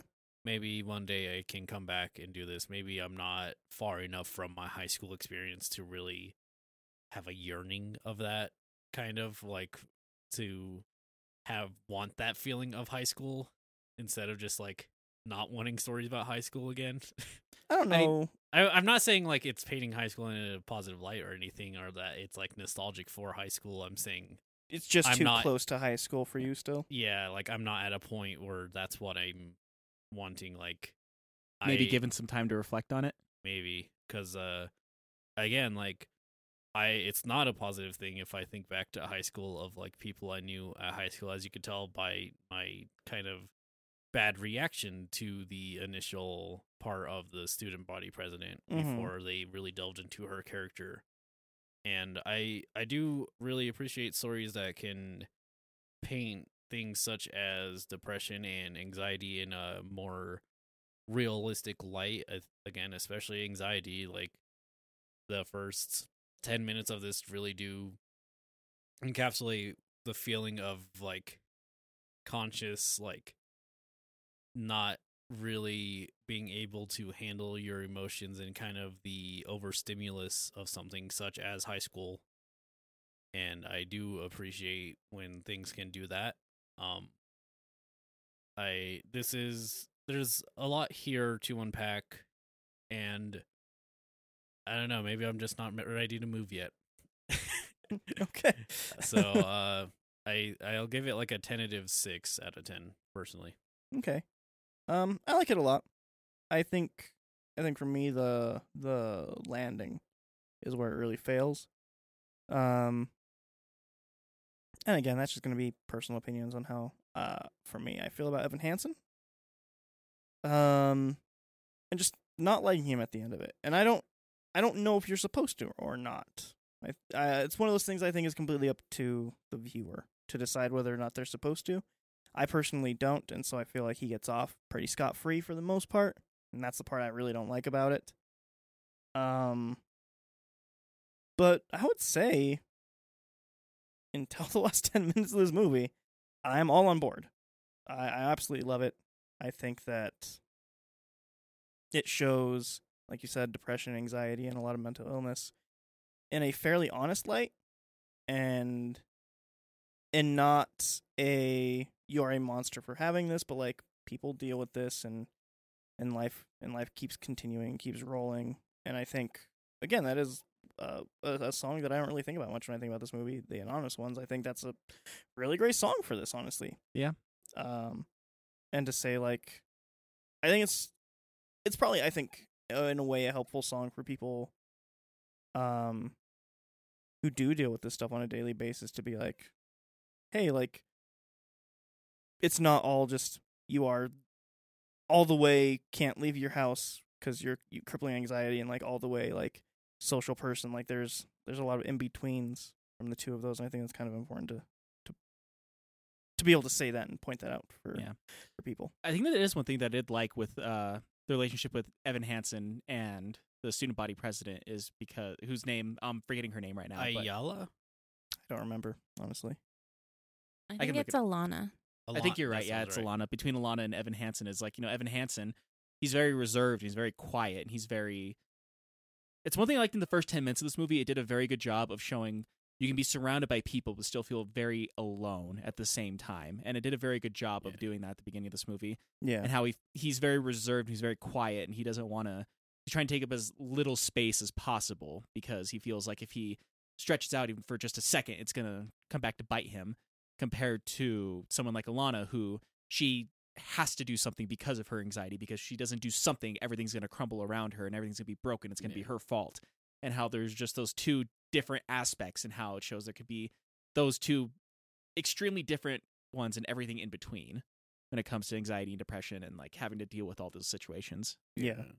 Actually, you reminded me a lot of the first music number is actually, I love towards the end when Evan is getting drowned out by all of the actual instrumentals coming in around him to give that feeling of like being alone with a ton of people. Yeah. Like I love that because it's such a relatable feeling in a lot of ways. Yeah. Where again, like the overstimulus of everything around you and like trying to call out but not being able to. Yeah. I own that. But yeah. I wish there was more Connor in this. From what I understand, there's a lot more Connor in the Broadway play, which I hope to someday see. I do agree with that. I think it would be nice to see, like, well, they have like the perception of him, but there's not a lot of actual Connor in this. Yeah, from what I understand, there's a lot more Connor in the Broadway play, and it's a bit more raw in a lot of ways. Yeah. From what I understand. Tune into the last ones and go to the plays and 2024 Broadway. But yeah, I give the soundtrack a 10, and I think I give the movie an 8. So you agree with me? It's a 9. I think you actually subtract. I think you gave it a 2. I don't know. I'm not a scientist. God damn it. But yeah. That's it. That's Evan Hansen. Yeah. Dear Evan Hansen. We did that. We watched that. Thank you for showing To that. whom it may concern. To whom it may. That's a movie, I think, actually. That's a phrase. But I think that's like a movie also. I'm sure, but it's also just a common phrase. Yeah, I suppose. E. If people want to get a hold of us, where can they do that? We have a link tree, linktr.ee/LOIP.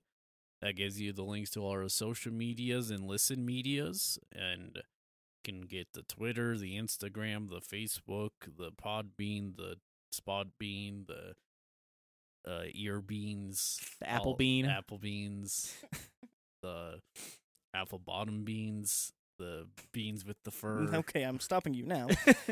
We have an email, the last ones in podcast at gmail.com. Once again, this is the last ones in podcast at gmail.com. Send us your Musical number. Sure. Beans. Send Your us your beans. beans. Pinto, kidney, oregano, let us know. That's not a bean. That's a spice. But okay. Well, beans are kind of a Beef spice of curry. life. Robbie. Yeah. Have you given any thought to your new sign-off? I have, but I haven't really decided Workshopped on it. anything. Okay. But since I haven't really decided on anything, the most I can say is be kind to one another. And whether it's the very first time you've listened to us or you've been listening since the very beginning, thank you for listening. Thank you guys so much. We're in the 4th season of our show, technically. So However you want to slice it, sure. that's how I've sliced it. We're in the 27th season. So we're bringing on a child character. They're going to have glasses and have a really squeaky, Yeah. annoying voice now. And they're going to be So- like, I'm the baby. yeah, that's Watch the movie. You have like 7 catchphrases. By Puppy that, I mean we're bringing power. Rocky back, obviously. Yeah. Rocky will Oh my be playing gosh. the baby character. I hope Rocky, we do get him back soon. That would be wonderful. Please Anyway. please support our Patreon. We have a sub goal for Rocky coming back. It's $19,000. Thank you, everybody, for joining me here. Thank you, E. Hello. Thank you, Robbie. Yeah. Thank you, Liz. Hi. Everybody out there, thank you for listening. We will talk to you again next week. Have a good one. Bye. Bye.